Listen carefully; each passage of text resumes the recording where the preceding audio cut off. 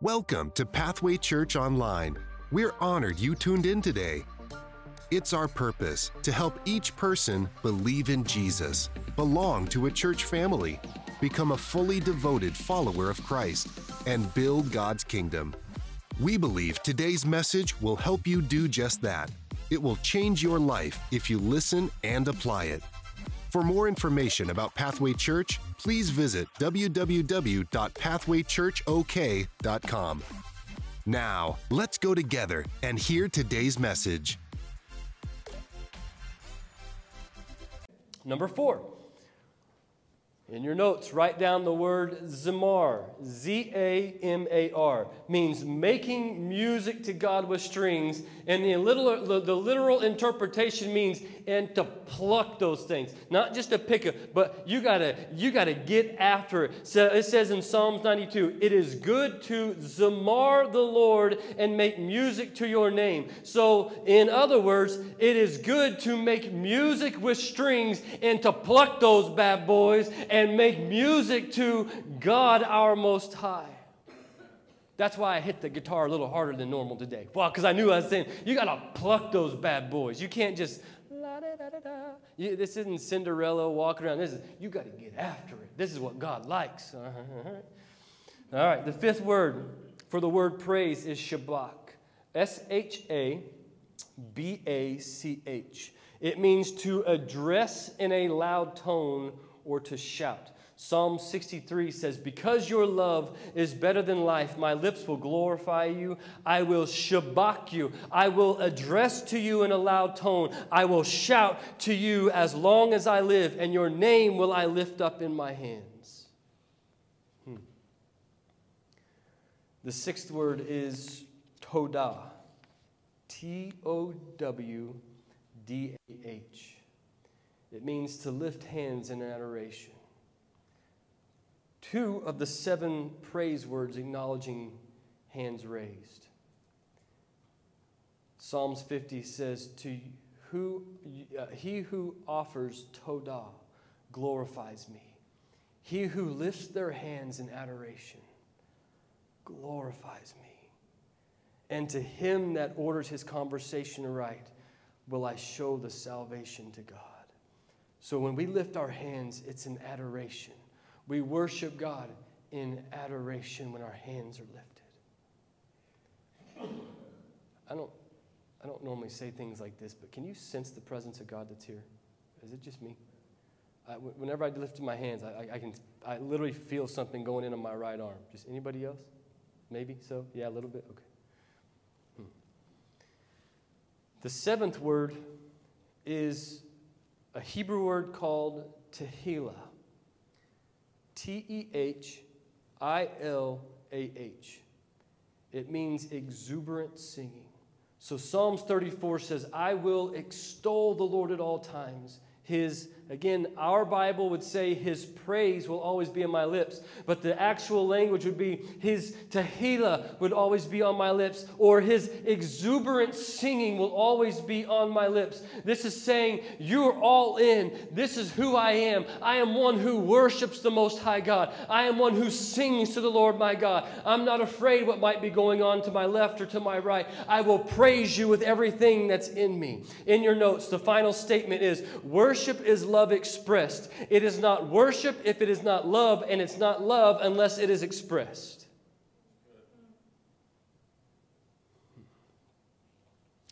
Over Christmas break, Adrienne's family came and stayed at our house, and I give her a hard time, but in all reality, I enjoy it. I love them coming. They're always welcome. If you're watching, you're always welcome.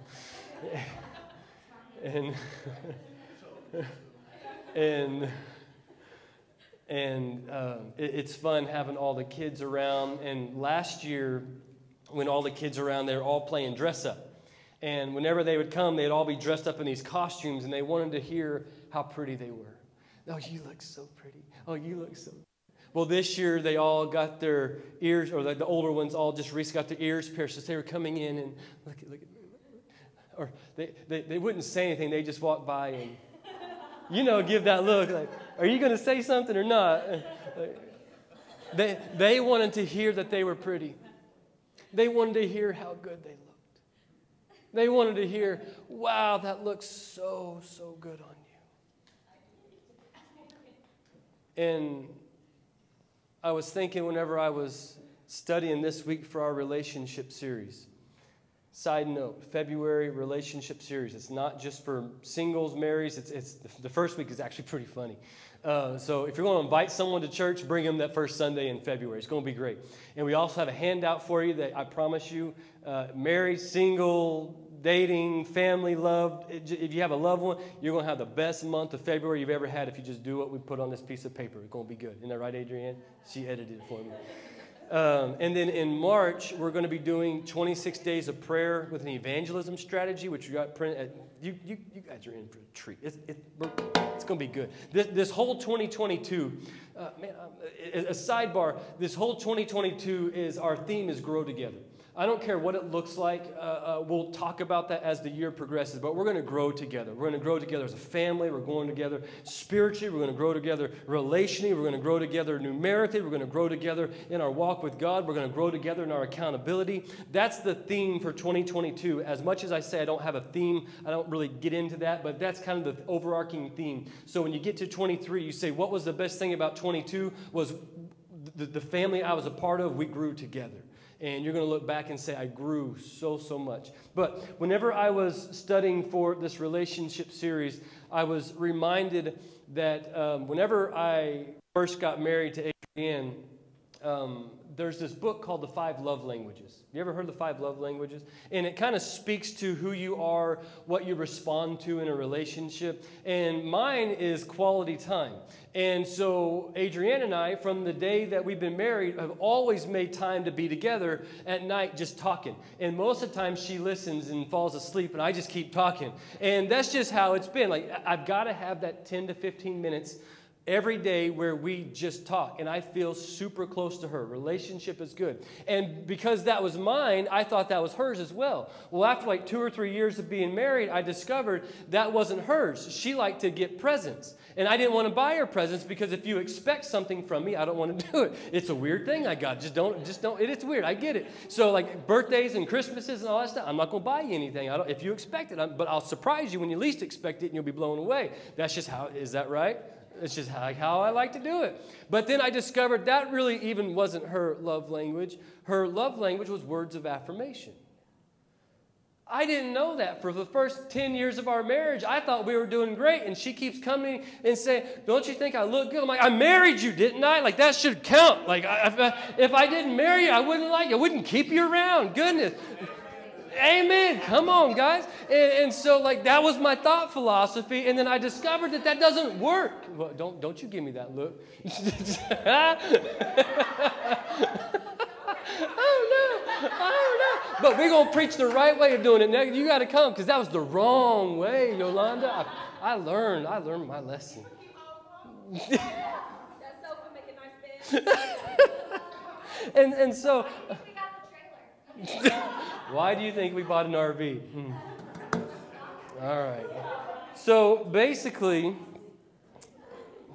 all right, thank you guys. We love you all. It was not until later that I discovered what her love language is.